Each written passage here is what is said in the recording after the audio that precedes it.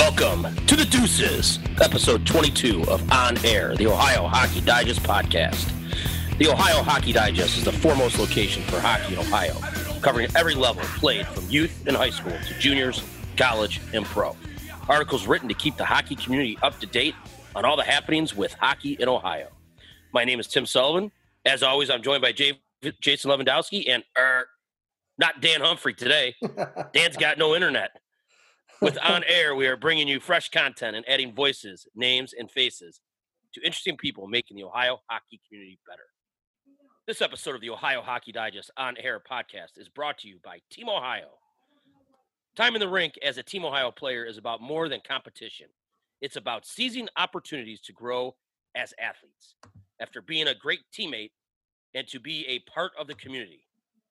That's why our premier Tier 2 Hockey League welcomes youth players ages 5 to 18 years old to join our nationally lauded program. With reasonable fees, transparency, and an athlete development that has prepped players for teams at all levels, we are here to coach our players for success both on and off the ice. Well, Jay, last week we had the opportunity to sit down with Middlebury Panthers forward Emac Bentley. Emac talked to us about his coming up in hockey here in Cleveland area in Ohio, and how he used hockey as a vehicle to get to college and begin to carve out his future. I found it tremendously, I guess the word mature, that Emac chose a school to play hockey at. He didn't choose hockey to go to school. 100%. I mean, his whole avenue, his whole career path to this point, calling it admirable is an understatement. I mean, more times than not, you have people that choose to go somewhere to play hockey to keep that dream going, and I 100% understand it, and I 100% get it. Emac sat here with us, and he flat said, I was choosing a place of education that had hockey.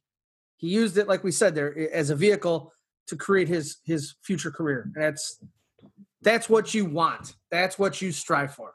And it was a great conversation with him last week, or 2 weeks ago, really. Yeah, 2 weeks ago. You're right. I misspoke. I said last week, but it was 2 weeks ago. We took the holiday week off. No, but you're right. To listen to him talk about his decision, was just as interesting to listen to his the way that he got to where he was today, playing for the Barons, then going on and playing for many teams in the junior ranks. Then we went to Neville Island, Pennsylvania, and sat down with two members of the Robert Morris Colonial Hockey Team, Aiden Spellacy and Quinn Wormuth. Both players took us through their careers and spoke to us about the importance of giving your best effort every time out there. Two different routes to get to the same goal, and two very impressive young players. It was good to talk to both those young men, wasn't it, Jay? Both Aiden and Quinn, and to really, as we talked about, to really see their different routes to where they're at today. I think that it was just a great listen.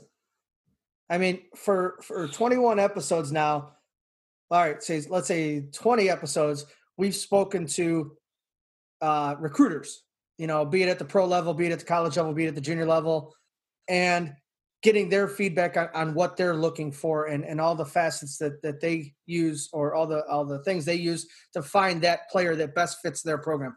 Well, we got a chance to talk to all three of them really 2 weeks ago, that told us what they learned in the recruiting process. And to listen to Aiden, who didn't even know Robert Morris was watching him, to listen to Quinn go through 5 different junior teams before landing his opportunity coming out of Johnstown, and the paths they took and what they did at each location, what they did every step of the way to make sure that they presented themselves well. And it was just a great listen for young hockey players, for people in general, just to get an idea from a player's perspective what goes into getting yourself seen and recruited. Yeah, the story that he told about he had no idea that the college was even there looking at him was pretty profound, and hopefully our young listeners that do listen to us that say, maybe today I just don't feel like it. I'm tired or whatever it may be. Well, who knows going to be sitting in the stands? And I know we've talked about this before. In today's world, you don't know if it's going to be your last game. You don't know if it's going to be your last time doing something, not just because of, the typical stuff that goes on in our world, but now with everything else. So just don't know. But it was a good talk. I'll tell you what, Quinn Wormuth, I believe five different junior teams, Jay. Yeah, is that what he went to? Yeah, I believe so. I mean, on the road again, right there, that kid, right? Well, if they were passport stops, the book's full, man. Oh my gosh! But you know what? It got him to where he wanted to be. Yeah, and that's awesome. For sure. And I think that's also important to know and listen to, because just because it doesn't work out at one spot, that doesn't mean that it's not going to work out somewhere else. Well, not to jump back to Emac too. He even said when he started his junior career, he started it in a tier 3 level, and he knew that wasn't where he wanted to be. But as the coaches and talked to him and they decided as a group, maybe this isn't where you want to be, but let's use this step as a stepping stone to move on. And so maybe right now isn't where you want to be, wherever you are in your careers. Well, you do the best you can, as a college coach told us, be the best at where you're at before you move on. And I think all three of those guys did that successfully and admirably. Yeah, for sure. Absolutely. Well, this week, going to be a really interesting show. Strap it up, boys. We sit down with the president of the Team Ohio Hockey Organization, Mr. Patrick Metzger. This ought to be an interesting talk, Jay. Yeah. We're going to talk to him about his coming up in hockey, how he and why he saw the need to create the Team Ohio franchise, and not really create it, but recreate it from Russ Dice, who started it years and years ago. And how is he improving hockey in and around Cleveland area? Then we're going to head to the Glass City, T-Town, Sylvania, Ohio, to be exact. And we'll sit down with the head coach of the Northview Wildcats, Mr. Steve Elliott. Coach Elliott has taken the helm of a storied program and has continued to be pushing forward, keeping the program a success. When we talk to Coach Elliott, I'm going to pull up some numbers for our listeners to when they hear about the runs that Northview has in the state tournament over and over and over again. It is insanely impressive. And it doesn't matter, and no disrespect to Coach Elliott, but it was done with Coach Elliott. It was done with the coaches before. That program has a drive to win, and they win in February and March. Right, when it's important. I mean, Coach was assistant on all those, on the bulk of the success that they had when they were just rattling, and he was an assistant with that. And now that at the helm, they haven't missed a beat. No, continually successful, and we're going to try to find out why. Yeah, that's right. We are going to find out why. Another jam-packed, fun-filled show. Let's see how the week off treated everybody. Well, we know how it treated Danny. Yeah. Danny's a new homeowner. He's had toilet issues.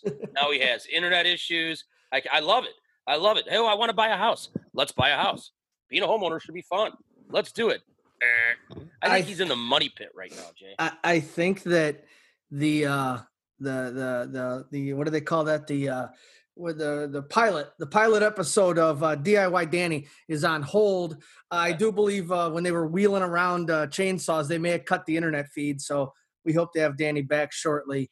We're going to need him back because me and technology is not working out the best, but it still says it's recording. So it's a bonus right now.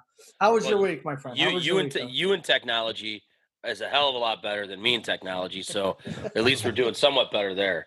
My week was good. It's been interesting. Where I work, we're getting the kids back. We had orientations last week. That was a good couple of days of orientation. It was nice to see all the kids. Our freshmen come in this week, and then classes start full. So it was good. It was nothing. Honestly, nothing seemed different. Seemed like fairly normal school days. The only thing that seemed different was how tired I was at night, because now getting back to work full time with the students is a little rough. Yeah, it's a little different, I'm sure. I had another normal week of just work and doing whatever. And, one thing I noticed was I am in the trades, and oftentimes we will go to restaurants, cafes, greasy spoon locations to get a bite to eat, right? And I miss that atmosphere. I miss like the diners? Yeah, like the diners. Yeah. There's a couple. There's a good one in city of Cleveland, Lakewood area called Joe's Deli, and no free ads. There's Cafe Stratos in North Olmsted. That's a good spot. You get some extra tzatziki sauce. I don't know if I'm saying that correctly, but you know what I like about it? I'm a big people person watcher. Some will call it a creep. It's okay. I want to learn, right? So I'm just checking people out. I do a lot less talking and a lot more listening, and I miss those people. You know, there was a guy going in there so much you get to learn a lot of the same faces because it's a lunchtime crowd. There was a guy. His name was Ronnie D, right? That's what we called him, Ronnie D. I don't know if he's really a D, but he was Ronnie D, right? But his name was Ron, though, right? Yeah, his name was Ron, 100% Ron. And it was just easier to go, hey, I saw Ronnie D at the place today, you know? And Ronnie's a guy, he's like, he's that hardworking guy, you know? And he has a little bit of a twang to his voice. I know we were throwing some accents out last week, but Ronnie D comes at you like this, you know what I mean? A little bit like that. He's almost a hard charge New York kind of guy, right? And you obviously get to see the personnel that work at the establishments. And there's a lady named Dolores. And Dolores was the waitress. Phenomenal gal, dynamite gal. Serves it up with a smile every day. She could be having the worst day possible.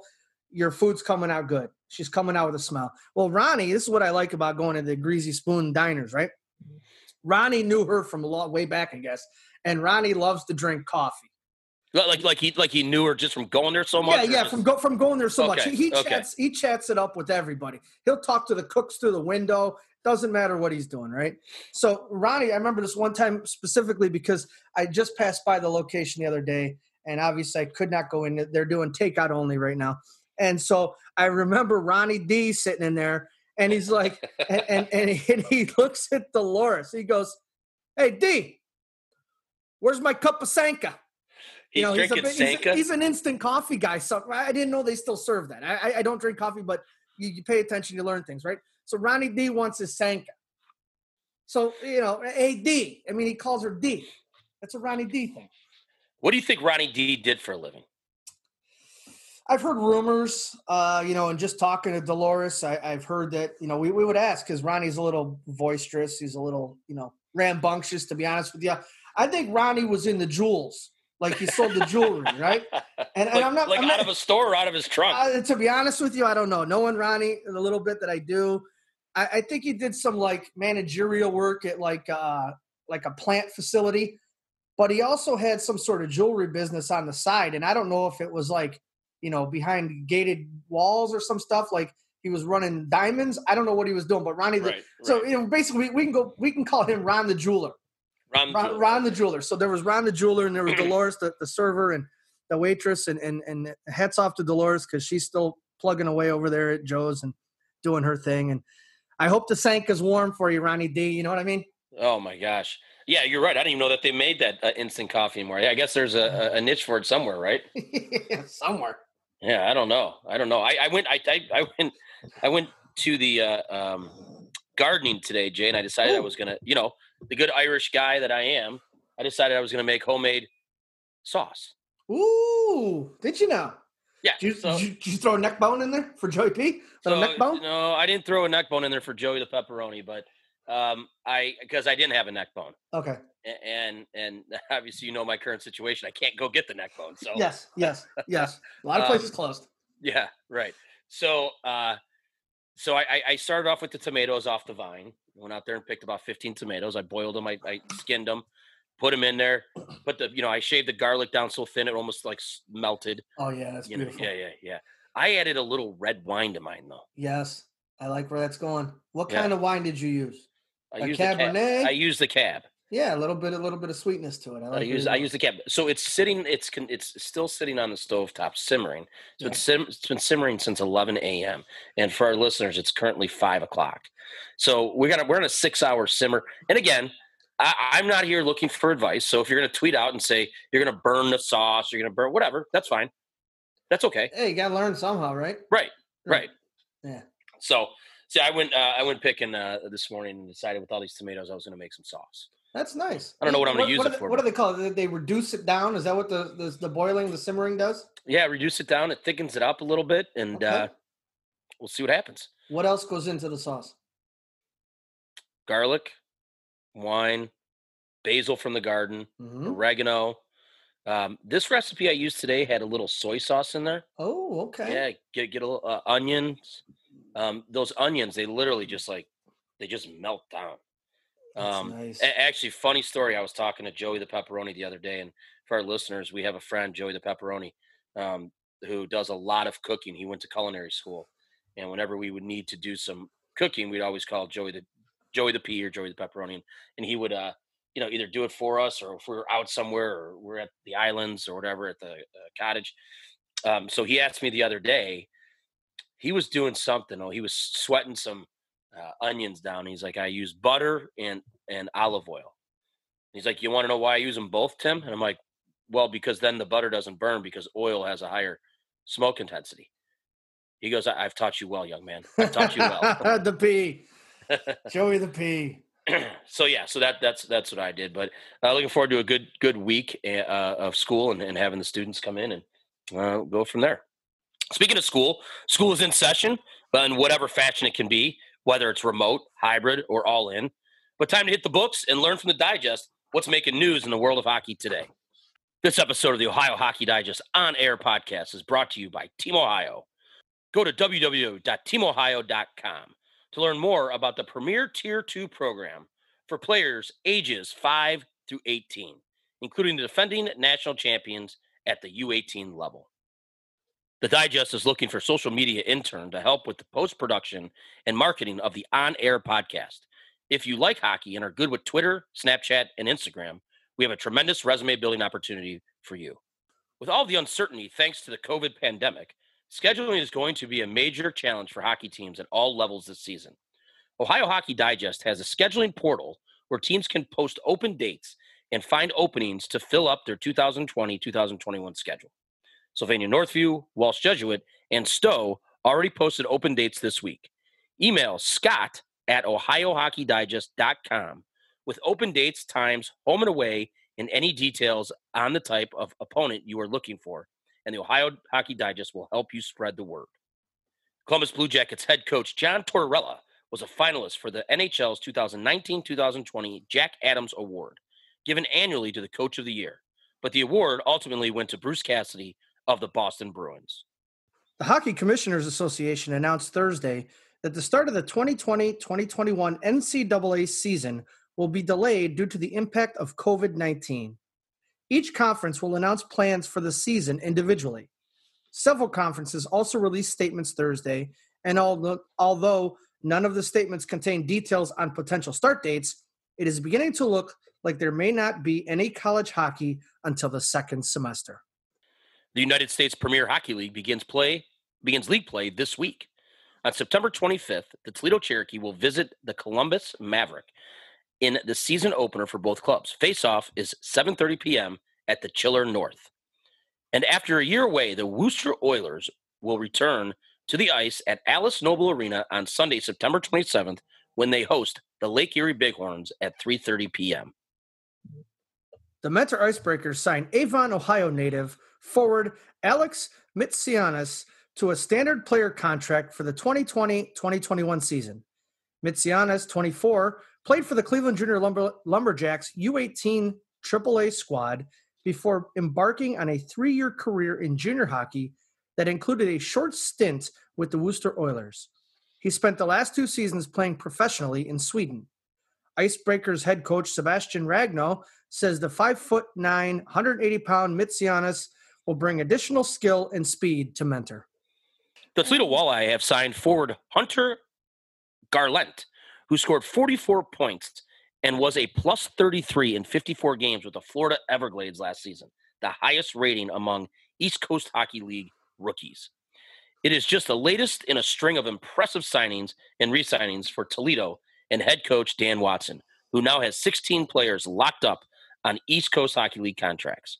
The East Coast Hockey League is committed to playing a full 72-game schedule, even after pushing the start of the season back from October 16th to December 4th.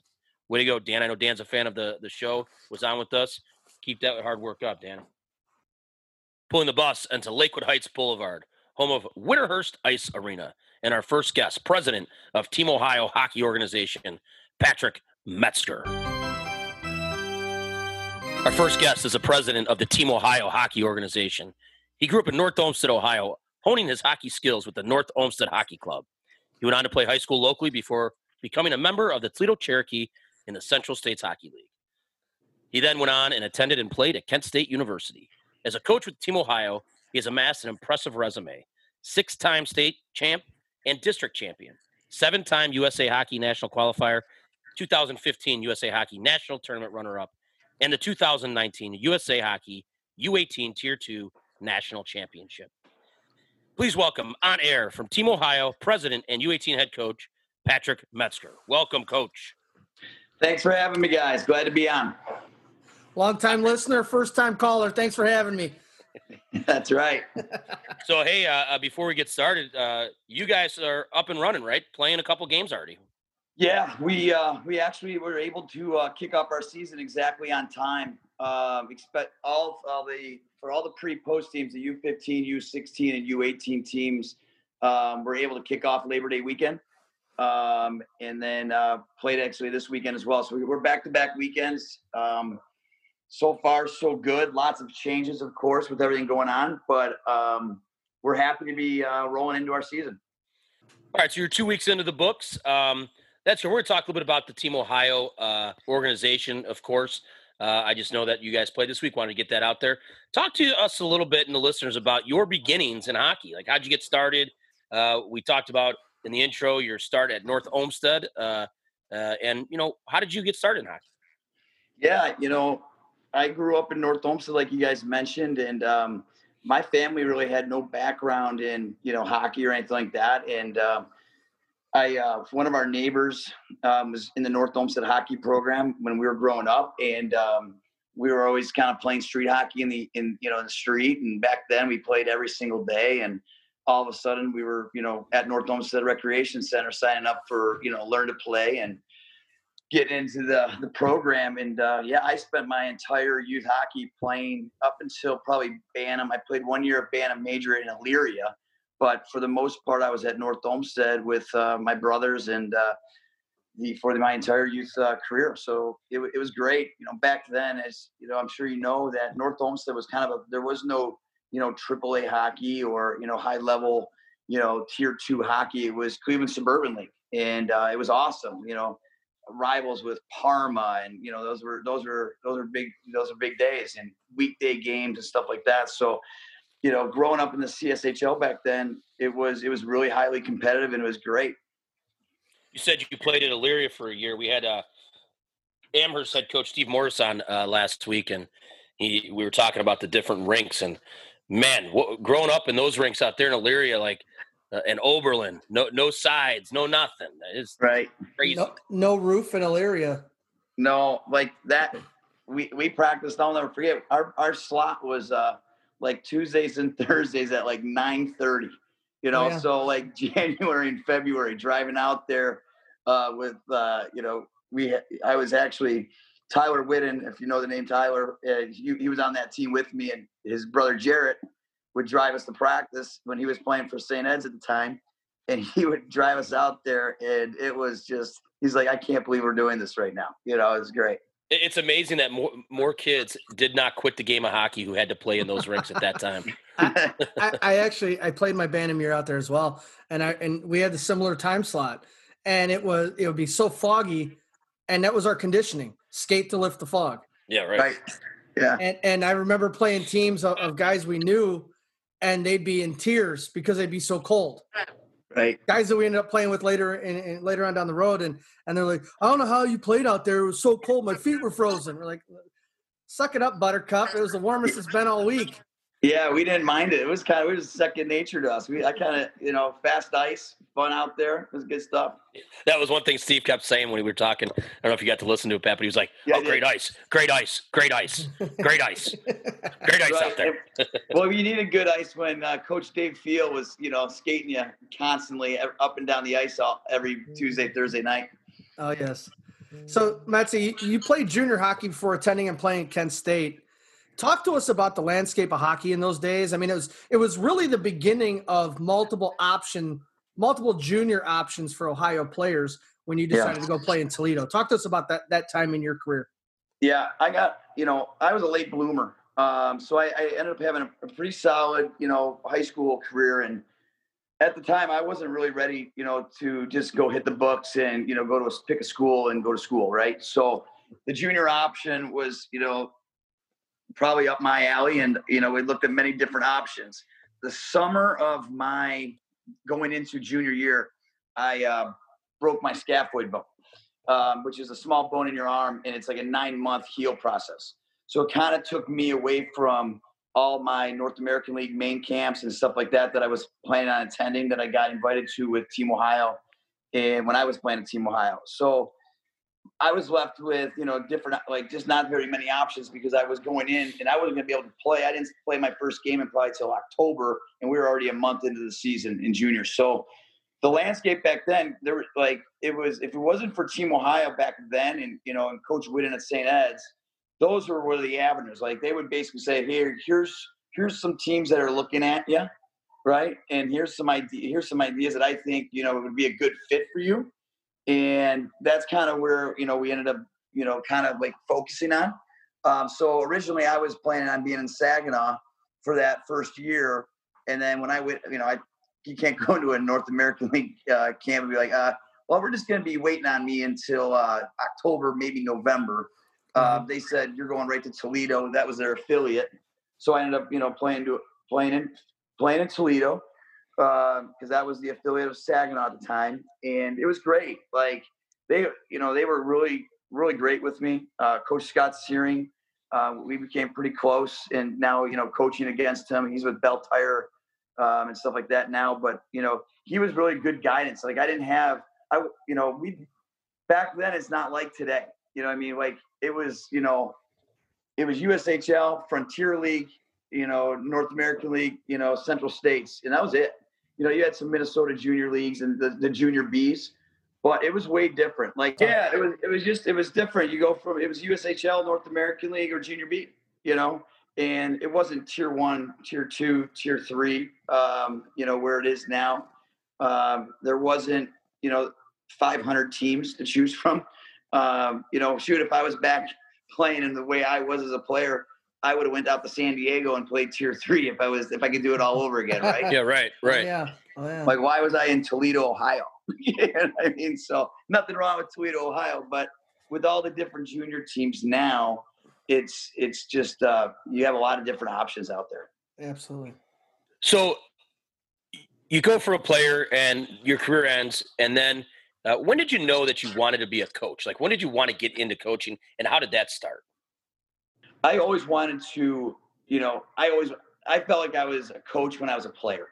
I always wanted to lead any of my teams that I had. I thought I was way better leader than I was talented.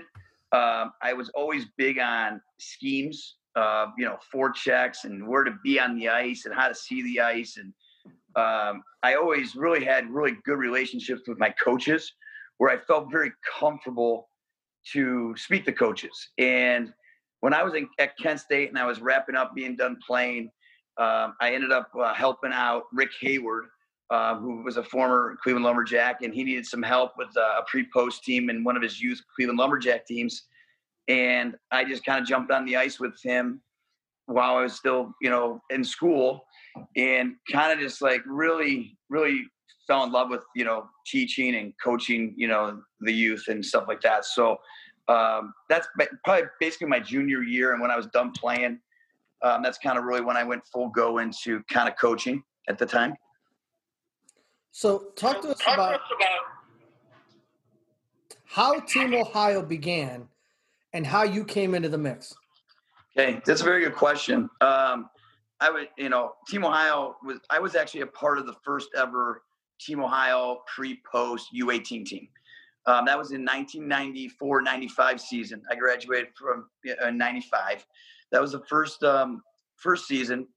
Some of the top players from all of Ohio. So we had kids from Toledo St. John's, Bowling Green, Sylvania Northview, and then all the Northeast Ohio schools, right? But there was only one team.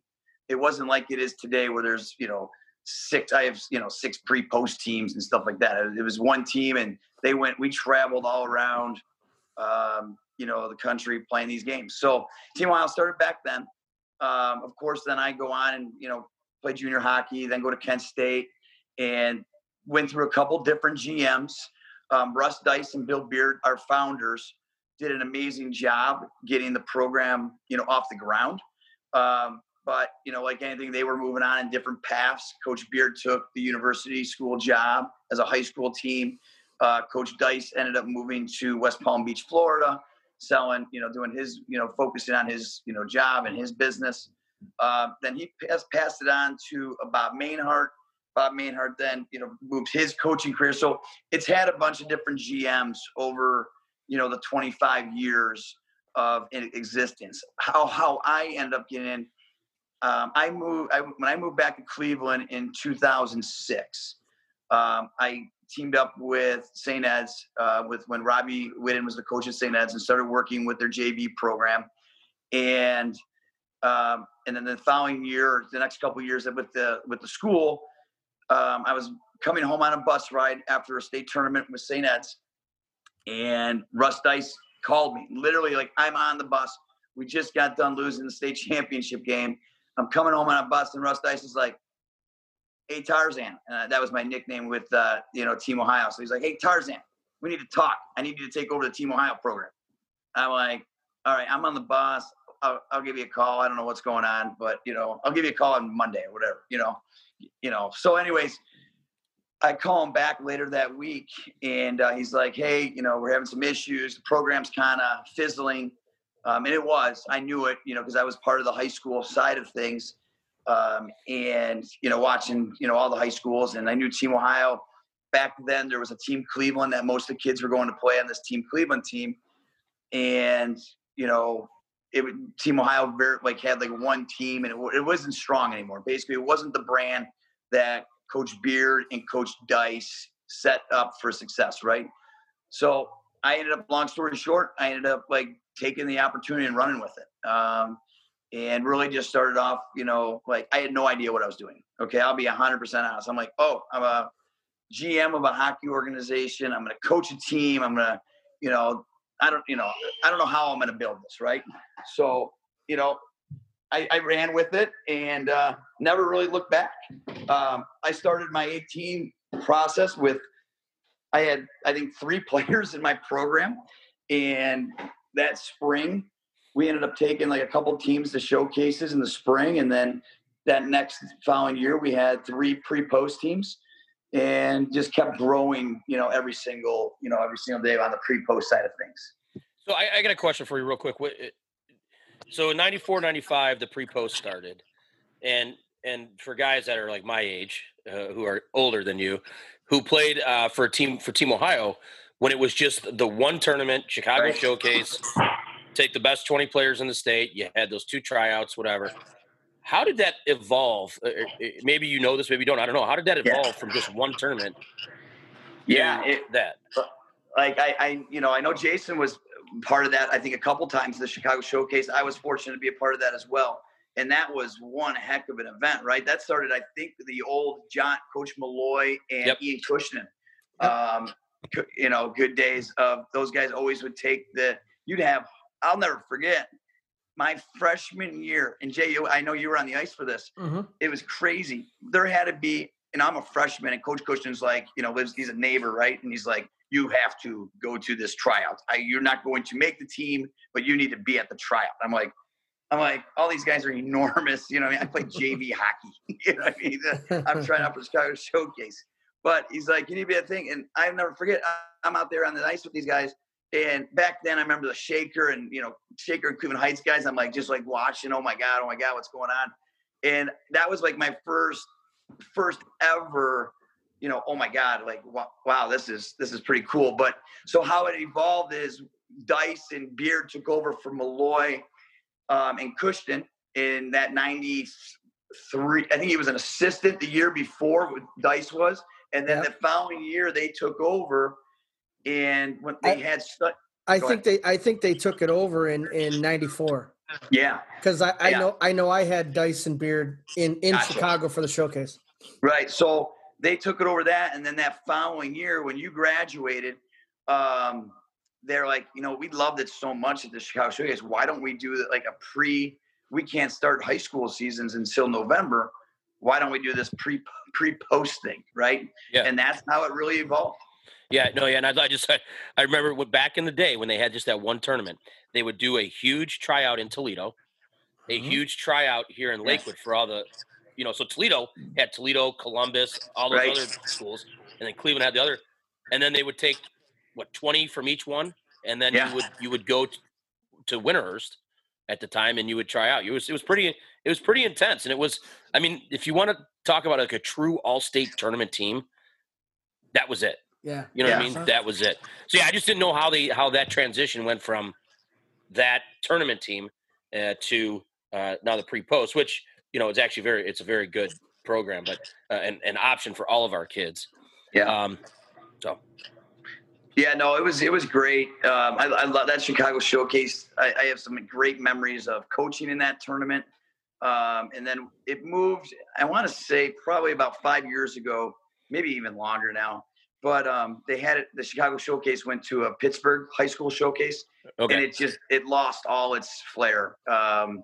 It just wasn't the same. Yeah, wasn't it? I remember hearing and talking to people about how, when it was in Chicago, it was centrally located. So Minnesota would come, Massachusetts, Team Mass would come, Wisconsin would come. When they were moving it to Pittsburgh, for whatever reason, Chicago couldn't host it any longer. Then the Minnesotas and the Wisconsins were like, well, why are we coming all the way over there? Yeah, we could stay home and do our own thing. And so, anyways. that was a big part of it. I'm sure. I think the other biggest factor is they do that tournament literally the week after the national tournament. And these kids, they're gassed. They're gassed, and they can't. What are they? You're going to miss a week of school the week before for nationals, and then you're going to go to Chicago Showcase, and they want you there Tuesday to Sunday. You know what I mean? So they're missing 2 weeks of school. Right. It couldn't work anymore. So obviously a lot of teams in the state of Ohio and beyond the state of Ohio know that your organization has a rink that houses all of your teams. How important was it to you to have that arena to house all of your organizations out of one spot? Yeah, very simple. If we couldn't get the arena, I couldn't do really what I'm doing right now. Right. I couldn't go to a Gilmore or, Parma or Strongsville and say, hey, I need 200 hours of ice a month. They're going to laugh me out of the rink. Right. So it was a huge factor getting the lease at Winterhurst and to have a home for, full season teams. Cause that was my goal from day one. When I took over, I wanted to get the pre-post back for the high school kids and keep these kids playing high school, because I think you can I truly believe you can get to the same level, whether you're playing tier 1, tier 2 high school. That's just my belief. Some people are going to disagree with me on that. But the facts are the facts, and the kids that have come through our program. And some people are going to disagree with you because some people don't explore options. Correct. And they just don't want to, I love when someone's like, oh, wow, you do that? Oh, wow, you play those teams? Oh, wow, you play 40 games or, and like stuff like that. And I'm like, yeah, like all you got to do is talk to me. I'll let you know how the whole plan works. So that was my whole goal, and it's never going to change. That our, mission statement that Coach Beard and Coach Dice put out in 1994 has not changed today. You know what I mean? We just want to give student athletes the opportunity to play at the highest level as well as playing with their respective high schools. And I think that's extremely important, or I wouldn't do it. So, but having the rink and being in one location where, like just last night was awesome. Like we had a U18 game at 7:00, and my little 09 team that I coached this year was playing after, right? So it's just a really cool atmosphere to have the teams and all the people in the building, and everybody kind of supporting. I love the building for everybody trying to work together who's in the building, whether it be St. Edward, it be Winterhurst Hockey Association, Team Ohio, Lakewood Speed Skating. I just want everybody to be on the same page. I know it seems kind of crazy with me with running Team Ohio and the rink. And of course people are like, well, you're really try to make it for Team Ohio? Well, yeah, of course we're trying to build a program, but I'm also trying to help everybody else in the building as well. Right.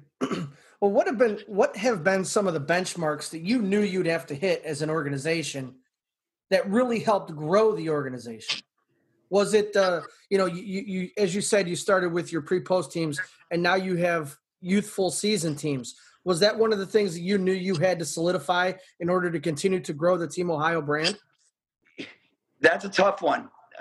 When it comes to the midget program, which is our pre-post program, that was successful for 7 years before I started the youth program with me running it, right? Yeah, yeah. It was a big risk, right? You know what I mean? Like, no one, for whatever reason in Ohio and Cleveland, no one likes competition in this town, right? And like, I think it's good to compete, with local organizations, right? Like, I have nothing against any of our local organizations. I want the best for every youth hockey player, right? We're just an option, right? Team Ohio is an option.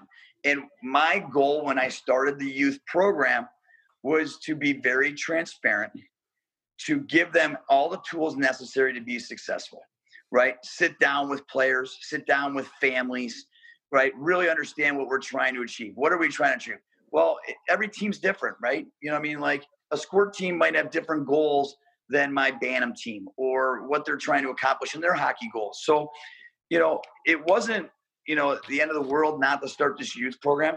But when you have 2 sheets of ice and what you're bringing to the table, we firmly believe we're doing the right thing.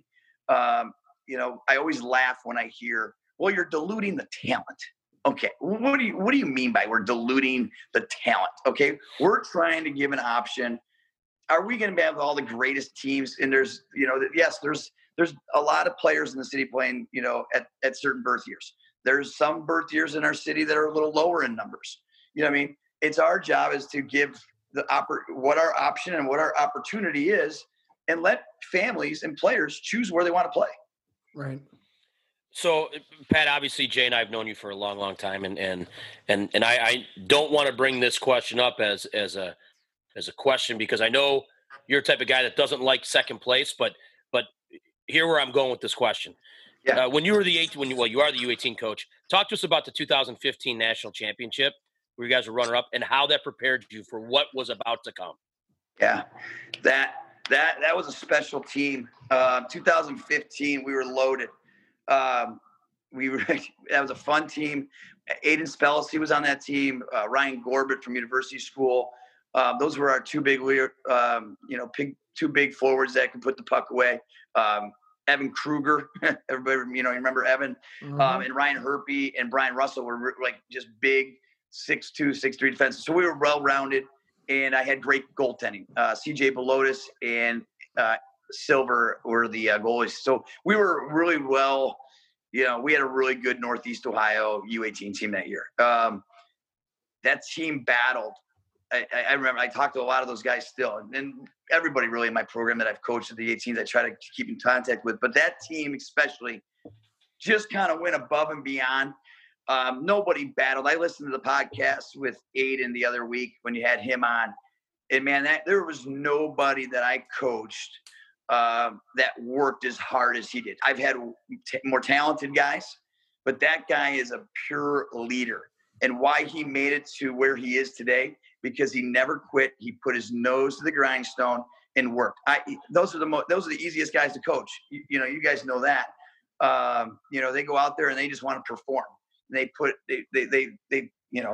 they can take a team and lead, and they just follow, and everybody's, that was special. Like those guys and Aiden, and having Aiden for a few years, and Gorbett and Kruger, like that whole thing was really crazy. So, but that national tournament, going back to your question, it was in Troy, Michigan. And Troy, Michigan's 3 hours from us, door to door, Mm-hmm. not far. And we stayed at the Big Beaver Marriott, and everybody knows the Big Beaver Marriott, right? Yeah. If you're at the Big Beaver Marriott for like 7 nights, you know everything about the Big Beaver Marriott, right? So we had a great time. We're playing a tournament. We're doing really well. Like we won our first game like 5-0. The second game we loaded up. We just had a really good week. We get into quarterfinal play. In a national tournament, you have to get. It's just like any other game, right? Like you got to get some bounces. You know what I mean? You have to get lucky. Like maybe a team that should have won lost, and now they're a second seed in quarterfinals. And it just all kind of has to work out for you. And that year, everything was placed. Like, you know, Sylvania at the time got an at-large bid, and I thought they were the second best team in that tournament. Okay, that's how good they were. To get to nationals that year, we won in like a 5-person shootout. I don't know if you guys remember that game. It was at Menor, and it was wild. But long story short, we get a good draw in the quarters, and we, you know, play a tough Dallas team in the semis. Got through those guys and play Ashburn Extreme in the final. I've never been in an atmosphere like that, a national championship thing. So Jarrett Whitten was actually my assistant that year. And so we get off the bus and he's like, we got to go upstairs and do film. Like, this is like, we have 3 hours to put a game plan together against this Ashburn team. They're better. They're a little bigger. They're a little stronger. You know what I mean? They're a little deeper. He's like, we're putting a game plan together. You know what I mean? So everybody else can do their thing. We're going up. So we're sitting in the hotel, room, the small little hotel rooms, kind of putting a game plan together and trying to match different lines. And I'll never forget, because those are the things I remember, working with coaches and trying to, figure out a game plan. And, that day, the night before, and one of the biggest reasons I think what really hurt us in that game is Kevin Van Bachman went down with a knee injury in the semifinal game, and he was not able to play in the final. Kevin Van Bachman was a really good attributor to Spellacy and Kruger, and I could throw him out in different places. And him going down really affected us, because I had guys having to be on a top, in my top 9 that were not in my top 9. And it it really threw some wrenches at us. But God, we battled. In that game, we actually had a goal that was, in overtime, disallowed. But I still, to this day, I pull up the video when I'm, several times, that you guys know me, I'm kind of freaky like that. And I'll look at those kind of files and I'll go, how did they take that one away? Right. You know what I mean? So, and it's clear as day, Spelly comes down the middle, cuts down, we're celebrating. And the ref's like, no goal. I'm like, what? What do you mean by that? What do you, no, and they're coming down on the 2-on-1. I'm freaking out. You know what I mean? What's going on? So that's definitely not in the make me laugh file on the no. Okay. Yeah, because that was a discussion last week at the rink. Okay. Yes. Right. No, that's not in the make me laugh file, but okay. All right. That's in more of a, the hockey files, I love looking at clips and film. You guys wouldn't probably know that much about me on that side of things, but I watch a lot of film, just watching games and trying to break. Even my games that I played this weekend, I've watched probably 2 out of the 3 so far, and just trying to get better. That's the biggest thing. So we learned a lot from that. Sully, that was my third time at nationals at that point, and we were close, and everybody knew us around the country. We were getting close. That was a good one, and we learned a little bit from that. But the next year we go back with the same kind of team. I think we had a lot. Spelly and Gorby come back. We go to Amherst. We're the #1 team in the country. We beat the team that actually wins the national championship in round robin play, and we lose in the quarters. So it was just one of the. How much did we learn from it? It's just that tournament is such a long week. You got to get the right bounces. Kids got to be so grounded, and how it is getting kids following curriculum and schedules, right? It's tough. These kids are 16, 17, 18 years old, and for the most part, and it's a lot of responsibility that we put on these kids. I say one thing about those ages of kids that we do, all of us on this call, Coach. It's, first of all college coaches and pro coaches need to coach high school age kids at least 5 years to understand the inconsistencies of a hockey player. And, we all ask our players every day to bring something to the rink. And these kids, they're great kids, all of them, but they bring consistently to the rink every day. Right. Very true. Well, so after all that learning and going through the highs, the lows, and the low point, you guys see it all the way through in 2019. Can you describe what that week was like, culminating in that overtime victory? It was besides my marriage, my marriage and the kids being born, probably one of the greatest weeks I've ever had. You guys know me. I go above and beyond. Like I put a trip, like when I do these trips for nationals, I cater to these guys like they're on, the NHL team, right? With the buses, the planes, everything I could possibly do for them, meals. Like I really try to give them all the bells and whistles. And that week, we won in October. All I thought about for 4 months, every single day is we're going to win in San Jose, and I'm going to make this the greatest trip ever. And how am I going to do this? So I called every bus company. I called every adventure thing. I was looking for, I made everybody come out on Tuesday. You know what I mean? Like, because I wanted them to get adjusted for the 3-hour time difference. We had practices out there. It was, I had the San Jose Sharks was practicing like right after us, and the guys were coming in and saying a couple words to the guys. It was, it was really cool. We, we went to Santa Cruz Beach the day before we started play, and watching the kids, just walk around and have a little free time before it got real, it was pretty awesome. And that team, when they started playing, it was lights out. And that wasn't like what was really special about that team. It wasn't like they were the most skilled team I've ever had. It was a team. Like those guys would, you could tell in the locker room, they would never leave the locker room. You know what I mean? Those guys that sit in the locker room for like a couple hours after, and they're like, guys, let's get out of here. They're like, no, they never wanted to leave. And it was special. Those guys, we got it was just so much that went on with that, with, picking up different players throughout the year. Interchanged some players and, got the right group together, and, I had from my forwards to my D to my, goaltending.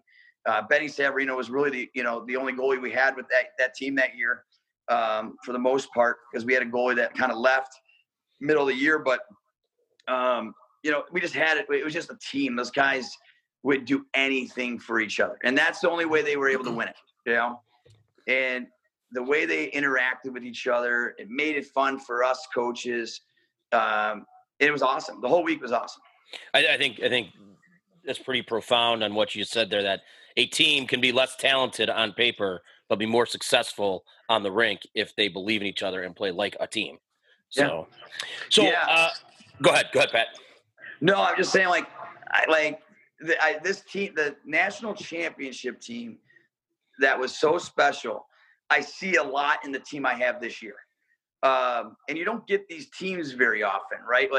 It's a very similar team. It's not a high powering. It's not a one guy does everything. And I love the coaching those teams, because those teams, when you get you guys know, when a player, as much as we're player coach, I believe we're all player coaches and have relationships, and they know the good, the bad, when to confront us and talk to us, and they really buy in. That's when we got them, right? And I see that already with this group I have this year. That's awesome. Yeah, that's good. Well, it starts at the top. What is on the horizon for the Team Ohio organization for this upcoming season? Trying to navigate through all the different difficulties. Yeah. It's been a rough, 4 months, 5 months, whatever, since March. We our last day on the ice was March 17th. Literally one day after we got the at-large bid for nationals for 2020. We were shut down. We started back up in June or so, and had some, practicing stuff. But for this year, it's been a challenge. My hardest challenge is not the on ice side of things, and the teams everybody's doing good. It's, what I'm always concerned with is how many people are in the arena, following rules, social distancing, wearing masks. It is so important, people coming to practices or games to follow just these very simple rules. We want to continue playing.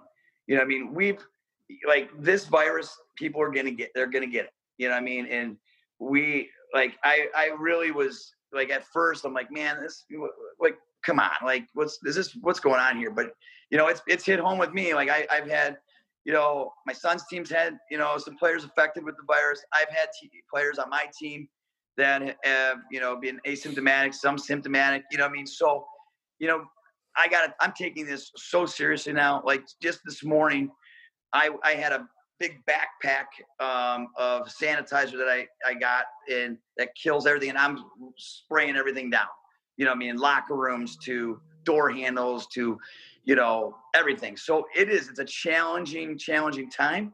The teams understand our guidelines and have to follow them. You know, it stinks. You know, I'd love to be not having to wear a mask in the building and enter wherever the hell you want to go and go into the bathroom off the arrows and all that kind of stuff. But like, we just got to follow these procedures for the health department, and it's going to be challenging, but like everybody, all of us coaches and, you know, families, we want to keep playing. You know, we had teams in this weekend and last weekend from all over, and we were strict and everybody understood it.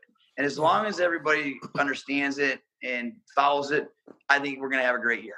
Yeah. And Pat, you know this, we all know this on this call, and all of our listeners will know this. I mean, 99% of the people will follow it to be able to do what we can do during this difficult time.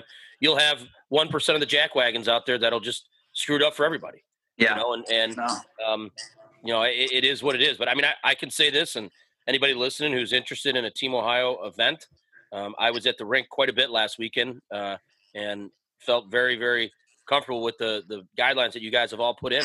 You know, so if you're looking to get into a tournament, if you're listening to this and you're an organization looking to get in a tournament, check out Team Ohio, because they're definitely doing it right and safe. And hopefully, maybe you'll have an opening, maybe you won't, Pat. Yep, that's good. But hey, thanks for joining us. It was great talking to you, as always. I'm glad that you were able to get some of the good word of Team Ohio out, and what you guys are doing and what's on the horizon for you guys. Awesome. Thanks so much for having me, guys, and I'd love to be back again. Absolutely. Thanks, Coach. See you guys. Well, Jay, you hear him calling us? Bart's starting the bus up. We're back on the bus, heading west on the 90. Sylvania, Ohio, and our next guest, the head coach of the Northview Wildcats, Mr. Steve Elliott. Our next guest is no stranger to hockey in Ohio. He's had his pulse on the game in the Toledo region for a better part of 20 years.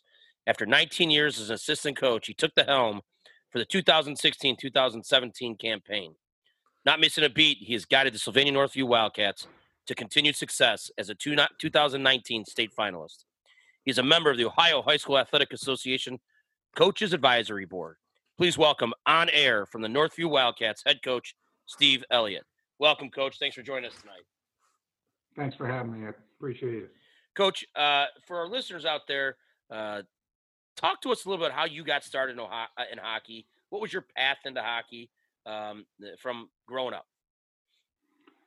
So my mom was a big fan. I used to go to some games for the Gold Diggers here in Toledo, and came home one day, and my dad wasn't a hockey person at all, and said I signed Charlie, which is my oldest brother, up for hockey today. And my dad said, "You did what?"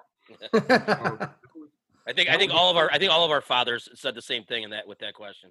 Right. And then he became the biggest fan also. He became just a huge hockey nut when it was all said and done. But that's just kind of started it. He's about 3 years older than me. And did a lot of shooting in the basement, waiting for my turn to play hockey. And then, grew up through the ranks over here in Toledo, Sylvania area, playing some travel teams and whatnot. Played a year of AAA up in Michigan and my freshman year before joining Northview in the 1989-1990 season before graduating in 92. All right. Then when did you know you wanted to be a coach? After the playing days were done and along that way, did you always know coaching was in your future? I don't know if I always knew it was going to be in my future, but it was something that I thought about during high school days. I had a conversation with my parents back then that I was thinking about maybe going to college. Wasn't sure. I'll freely admit I wasn't a huge student at that time. And so I ended up taking a couple of years off after high school. I didn't go right to college, but I was knocking around doing some finished carpentry work and working on some cars, and decided I want to go back. But it all really kind of started in my teenage days. I said I would like to be a phys ed teacher and coach a sport, and more than likely hockey. So I finally made that happen, went back to school. Now I've been a phys ed teacher for 20 years and a coach for 23. So yeah, it's turned out pretty good. For our listeners, do you teach in the same district that you coach in? Oddly, I do not. Started coaching 3 years before I started teaching, and I just wasn't able to secure a job in Sylvania at that time. And as an educator yourself, just the way that pay scales work, it just never worked out that I was able to transition into Sylvania. But that's been okay, actually. I really found a nice home in Springfield Schools up here in Northwest Ohio, and it's kind of a second home for me there as well. So I got my sports a little bit here with hockey in Sylvania, but I really have a lot of love for Springfield Schools as well. Are you guys back in session, or are you guys remote? We're still remote right now. So many of the schools around here, including Sylvania, starts up a hybrid model tomorrow. But my school district, we're actually going to stay remote until probably October 1st. How do you play kickball remote? Yeah, it's definitely changed some things. Recording videos and having kids watch videos, and we're doing a lot more, I think, probably with the knowledge piece more than the actual physical piece now. And I think that's been something that maybe we could probably work a little bit better on anyway. So that part we really are pretty excited about, but I can't wait to get them back into class, because it's nothing beats just having an influence on a kid and working. Oh, for sure. Can I get on that call where you're doing the calisthenics portion of gym class, where I could see you maybe doing some toe touches? Absolutely. All right, I'm in. I want to see it. Ohio High School Hockey Coaches Day. Yeah, for sure. Portfolio's still hanging around over there. Oh yeah. He's running around. He's bouncing around. So Steve, after 19 years as an assistant at your alma mater, why did you decide at that point? Not why did you decide to take the helm, but when the helm became open. Is that something that you knew you wanted to do? Oh, absolutely. When Coop retired after the 2008 season, I had three younger kids at that point. One was just being born, actually. My youngest is a 2008 birth year. And then I have a kid that will be a sophomore. My son Landon will be a sophomore this year. And then my daughter Lauren graduated, and she bounced around on our team as well last year. So, they were young kids at that time. Additionally, Mike Jones was coming along, and as that proved to be a very important hire for our program, that seemed like a no-brainer. I was comfortable where I was at. Our other assistant for a long time, Doug Carter, was comfortable where he was at, and the opportunity to bring in a former professional hockey player who had an offer to coach with the Alaska Aces when he was leaving there, and it just was a no-brainer. So he came in, obviously did a phenomenal job with the success we had while he was there for those 8 years. But then when he left, my daughter was going to be a freshman. My sons were getting a little older, and it just seemed like the perfect transition for me. So what did you learn under Coach Cooper and under Coach Jones that helped you create your voice as a coach? Yeah, obviously a little different styles there. Coop was a great motivator and really had a good sense of family and the history of the program. And some of those things that he put in place, I really try to incorporate now, and making sure that I let the alumni know how important they are to our program and running our website. We have stats on our website that go back to 1979, and you can find every team from 79 all the way up. And so that's just been a huge thing that Coop built, and something that I tried to make sure I carried on from his legacy. And then, obviously the things that Mike was able to bring to add to what Coop was doing, but then really took it to another level when it came to his understanding of the finer points of today's game of hockey from playing at a professional level, and steal some of those things, those X's and O's. And now I've tried to blend some of those things together and then add my own personal touch as well. So, Coach, you've been a part of some very memorable games for Northview, but probably one of the most memorable games that people still talk about was that 2014 7 overtime state championship game. What was the atmosphere amongst your team? We had Aiden Spellacy on last week, who was a player on Ignatius. He's now playing at Robert Morris. He gave us his take about his team. What was the atmosphere amongst your team? Just kind of like, like a fighter, just kept on getting off the mat. And, I think anybody that was there and people understood they were the better team. And it showed in the peripherals and the statistics of the game for sure. But we really found something about the 2/3 mark of our season. If you look back, our record wasn't that incredible that year. We were a team that was trying to find our identity with our leadership and some of those things. But when that really clicked, we went to another level of we're not going to be denied. And that's how those kids played. Earlier in that playoff, St. John's jumped out to a 2-0 lead as the number 1 seed in our district 4 or 5 minutes into the game.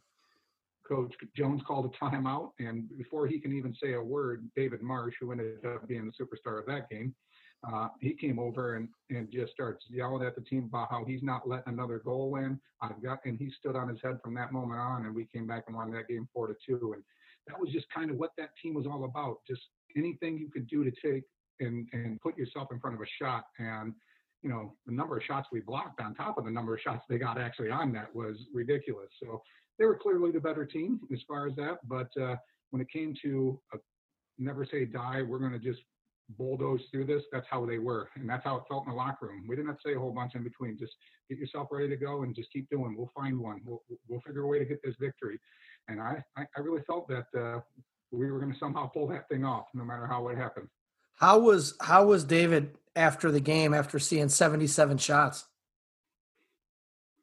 He was my favorite part. He came over during all those TV timeouts, and he's smiling and laughing and saying, "This is amazing." I mean, he was just in his zone, and I'm sure he was tired, but you never knew it from just his play and his attitude and his character. And he's come back now, and he's actually helping our goalies. He's be entering his second year as our goalie coach this year, so he's coming back to help the program as well. Oh, that's awesome for the players.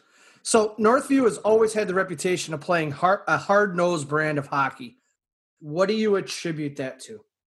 Oh, I don't know. I mean, obviously just a mentality. It's something that we preach, and it'd be hard to say that we're some real blue-collar public school. We got kids that can do pretty well in our community as well, but most of those kids come from 2 working family parents, and they are just kind of grinders, and we like to play up a little bit on that for sure, and try to play the underdog role. And you're just some blue-collar public school kids. Let's go to work, and they tend to buy in pretty good. It's always fun to either, whenever it is, whether we go up there, come down here, to play against your teams, because it's a buckle up. It's going to be a battle, and that's great for our sport and great for just hockey in general, let alone in the Toledo region or in the Cleveland region or Columbus. It's that type of hockey that just makes it fun to be a part of. And so congratulations to yourselves and all the whole Northview organization on that. It's a great brand, man. It's how it should be played. Yeah, but I'm not going to say the opponents are always too happy to play against Northview. I can tell because what's coming. So you guys have built that. I can speak candidly about that. Yeah, absolutely. We've had some epic ones with the St. Ed's, that's for sure. Doug Carter, our assistant coach, had the 86 and 87, where knocked out 5-3 both years in the Final Four with empty net goals on both of those. So definitely Ed's and Northview are no strangers to those. They knocked me out in the state final as well my sophomore year in 1990. So we've had some great battles with them for sure. Absolutely. Talk to us a little bit about the landscape of hockey in Toledo with the return of Bowling Green and the addition of Perrysburg and Anthony Wayne to the Red Division. So the Red's getting really strong. I'll be frank. I think that we need a healthier version across the board. Currently, I think that Perrysburg and Anthony Wayne are starting to bring their brand around, and they look excellent and look to be programs that are on the rise over here, and that's excellent for our Red Division. You know what you're going to get with St. Francis and St. John's, as well as ourselves. Finley's is always going to be a tough place to play and a tough opponent. And obviously, ZG, they don't have to apologize for anything. Second most state titles in the state. So I look forward to them becoming that premier program once again. So I would really like to see it get back to where it was. I mean, at one point we had 20 teams, and of those 2010 we're pretty strong, and now we've kind of have more of a haves and have-nots kind of thing kind of going a little bit. And I don't know if that's always the healthiest, but it does provide some strength in our top ends for sure. What do you think would strengthen that? What do you think would bring – I don't want to say bring teams back, but what do you think would bring more teams into the mix to raise the competitive balance? Well, I think the numbers are really starting to come around again. I mean, that's the biggest thing. I mean, when you really look at the Toledo area, you got the Ice House has 1 sheet of ice, and Tam O'Shanter has 2 sheets of ice that really produce every single hockey player that's going to play for 6 or 7 programs over here. We do have BG down there that has their program down there, and they supplant some of those Anthony Wayne and Perrysburg players for sure, and some Finley players as well. But when you start looking at how are we going to have 15 teams come out of the Toledo Sylvania area, it gets kind of difficult when you're thinking that we only have 3 sheets of ice. And so right. That is something that's going to have to continue to improve. And I know there's been some behind the scenes talk about another sheet going in at Tam O'Shanter because they're literally having a hard time like having enough ice time. My son's weight hockey team, for instance, in North Stars, we have some practices down in BG because the sheets are getting too full at Tam O'Shanter. So that's a good indication that the numbers are really starting to come along. We're starting to get 1 and 2 travel teams at each age group out of Tam O'Shanter, and forever it's always kind of 1 travel team. And so with that, you're going to start seeing numbers increase, and hopefully you'll start seeing a few more programs join what we have. Does Huntington allow you guys in the youth side to use their rink?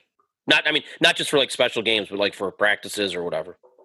Yeah, you don't see it a whole bunch here and there, but when it's going, it's a pretty full venue between the concerts and different things. So it's to really lock in ice time, it can be kind of difficult. Actually, the Walleye probably practice more at Tam O'Shanter during the day while kids are at school than teams practicing down at the Walleye. Yeah, that's when we had Coach Watson. When we had Coach Watson on, he was mentioning that he's at the Tam O quite a bit. Yeah, and so that they've been a great partner. They support it very well, and it's clearly helped, especially because they're such a great brand of hockey, and the Walleye have been excellent. And with that, just like Columbus has seen, when you have a great product that people start going to, then the kid sitting in the stand says, "I want to play hockey," and that's where that's why you see Columbus growing, and hopefully that same thing happens for the Toledo Sylvania area. Absolutely. So as we mentioned in the intro, you're a member of the OHSA Hockey Coaches Advisory Board. In your opinion, what would you like to see change for the betterment of high school hockey in Ohio? I know. Ready, Steve, go. I know that's loaded, and I have since put my seatbelt on. The floor is yours, Coach. Go ahead. Yeah, I mean, I don't know if it's definitely going to take a lot of legwork from a lot of coaches, and the more that we can continue to pull together and bring our resources to help each other out, that'll be great. I do believe in trying to make it more meaningful for more programs at the end of the year. Unfortunately, too many teams do go into that state playoff knowing their fate before it even starts. They're going into one game, and the mismatches between an Ignatius or any of the top seeds in any of the 4 brackets really against a 14, 15, 20 seed, whatever it ends up being. We need to do better for that. If we want that 20 seed to grow, we need to give them an opportunity to win a couple of games in playoffs, get some interest in their program that allows them to grow. And then as that happens, hopefully the whole thing continues to grow. So I really do support that second division for the state playoffs to allow some of those teams to have more success. This is a tough way to think about it, but we need more support from, I think, club hockey teams in particular, like the strong club hockey teams that like Ohio, the Bobcats have, and some of those continuing to move players along. For us to continue to grow, we have to show that other segment of our population, our players, that we're going to continue to move them along.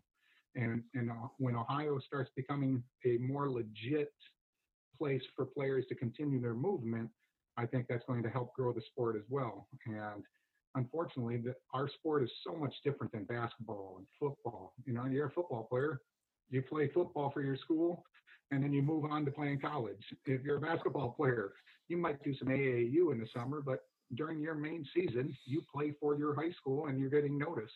When it comes to hockey, unfortunately, there's 12 different avenues for these kids to go, and it really starts to thin it out. So I don't know what the right answer and the easy answer to that question is, but how can we get more kids playing high school hockey, enjoying that experience? And we do everything we can to promote why you should play high school hockey, from grades to, I mean, we practice 4:30 to 6 right after school. You're going to be home having dinner with your parents all the time. We have a tutor at the school, so as soon as they get done with school, between practice and the end of the day, they're visiting the tutor to get their grades going. And so hopefully a lot of those things become attractive reasons why they should play. And then when we start seeing the Spellacies and Dalton Carter off of our 2012 team that went on to play some D3 hockey and even had a cup of coffee with UMass Lowell at the D1 level, those types of things are going to continue to hopefully get out there and make the programs stronger and build high school hockey in Ohio here and make it a really attractive place for kids to play. I mean, another guy that left your organization, or didn't leave. I mean, went all 4 years with Hirschfeld, and and he ended up at Miami and then with the Walleye. I mean, so you can stay. I agree with your statements, Coach, and I know that when we were on the Zoom call a couple weeks ago with the state, we did talk about the fact that, and I want to reiterate what you said. Football doesn't have a competition. You play football and then you go to college. Basketball has AAU, but it's never during the same time as high school basketball. Volleyball has junior or JO volleyball, club volleyball. It doesn't happen during the volleyball season. Ice hockey has club, like AAA hockey and all that stuff, and it happens during the same time. Yeah, direct competition for players, and when it's all said and done, I've looked at it, and as a teacher and a coach that cares a lot about these kids, they're the ones, in my opinion, that are the ones that are getting punished. Because even the ones that make it, they will tell you it was a huge sacrifice. My 08 Suns team last year, Justin Mercier, who was a Miami player and played with Colorado for about 10 games, he was their coach last year, and we had some pretty frank discussions about it. And the things he had to do to achieve the things that he did was a huge sacrifice. He went to one dance when he was up in Michigan. I think he was at Ann Arbor Pioneer, maybe, or Ann Arbor Saline, one of those schools. And he went to a dance one time up there. But other than that, he didn't have a traditional high school experience. He didn't go to football games. And so the sacrifice that you have to make to go that other route is great. And they know it. And so I feel bad for the ones that don't make it. And maybe they don't look back on it, but you got to think that maybe they do it sometimes and say, I didn't do this, or this, and I still didn't make it. Why didn't I spend a year or two in high school hockey and just have a blast with my friends and my classmates and do all of those things? And that's what I hope to get kids to think about a little bit. Right. I'm sorry. I just have a question, or I'd like your opinion on it. In regard to the direct competition, do you think it would be a better bet to be able to dual roster in our state, similar to Pennsylvania, similar to Michigan? I don't know. From a hockey standpoint, you're still going to have to miss and make sacrifice. I get all that, but just strictly from a hockey standpoint. And then maybe there's teams out there that would allow it. I don't know that I would allow it in my personal program to have kids dual rostered and trying to find out who's going to be there this weekend, who's not going to be there. And just the logistics are already tough as it is. I'm looking at 45 kids trying out for my team, and I was freaking out in my office the other day just looking at names, and I'm already starting to get worried. We're 2 months away from tryouts, or a month and a half, or whatever it is, and I'm trying to worry about the logistics of these kids. And now you throw in another component of, all right, well, I don't have to take this one all the time because I'm going to have this. It could really cause a lot of things. And what if they did it like? What if they did? And again, I don't want to sound like I'm pro either side here, but what if they did it to where it was our the high school league would be a week league? Like, I don't mean week like week not strong, but like during the week. Right. So you play in games like maybe Tuesday, Thursday nights or whatever. But then the league champ, and this is where this is where us high school coaches and the club coaches would have to work together and say, all right, your league championships are on this weekend and that weekend. Please don't make those kids are not available that weekend to travel. But to try to keep the kids like we all spoke about here, to have those opportunities, if the high school league was a week league, Monday through Thursday or Sunday through Thursday, and then Friday, Saturday, Sunday morning, whatever would be their travel for their club. Because I do agree with you.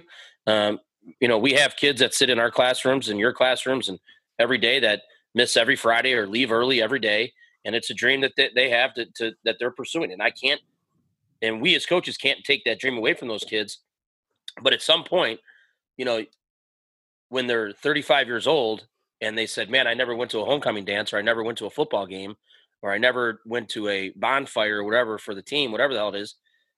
Those are the things that maybe we now could be working on. How can we have kids do that? Correct. Yeah.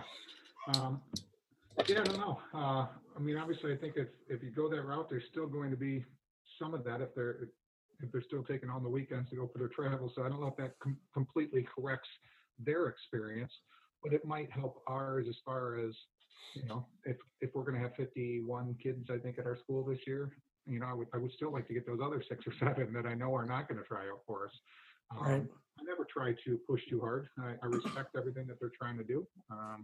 We have nice conversations, and I tell them I want them to be happy. And if that's where they're happy, go play there. And I want them to do their best. But yeah, it's definitely a dream of all of ours that every single kid that's walking around in our hallways laces them up for our high school team come November 1st or whatever it is. Right. So talk a little bit about what's on the horizon for the Wildcats this season. I promise I'll take my earphones out. Yeah, we probably won't have these guys for the games against you, but anyways. Yeah, we returned a nice core of players for sure. David Crandall, he'll be a senior for us this year. He won Player of the Year as a junior last year in our conference, and I think widely regarded as one of the best players over in Northwest hockey and maybe even in the state. He returns, and he'll be obviously our leader. But Griffin Muir, he's attracted some attention to some junior teams. He got drafted by a junior team over here. Dougie Carter, another senior who is Coach Carter's son, his last one to come through the program. So he's been around for a long time with kids, and he's got the last one coming through. So those are 3 seniors we're expecting to do some great things for us on our forward units for sure. Can you just put a Carter on the back of someone for the remaining, because Northview without a Carter on the back nameplate is not the normal Northview for the last 22 years. Exactly. Carter and the Crandall. Between the Crandall right. There was 5 of them that played from 81 through 93, the brothers, and then we've had Drew Maisie and then David that have played for us now, and there's another one it will be coming along, another cousin that'll be coming along next year or so. Oh, wow.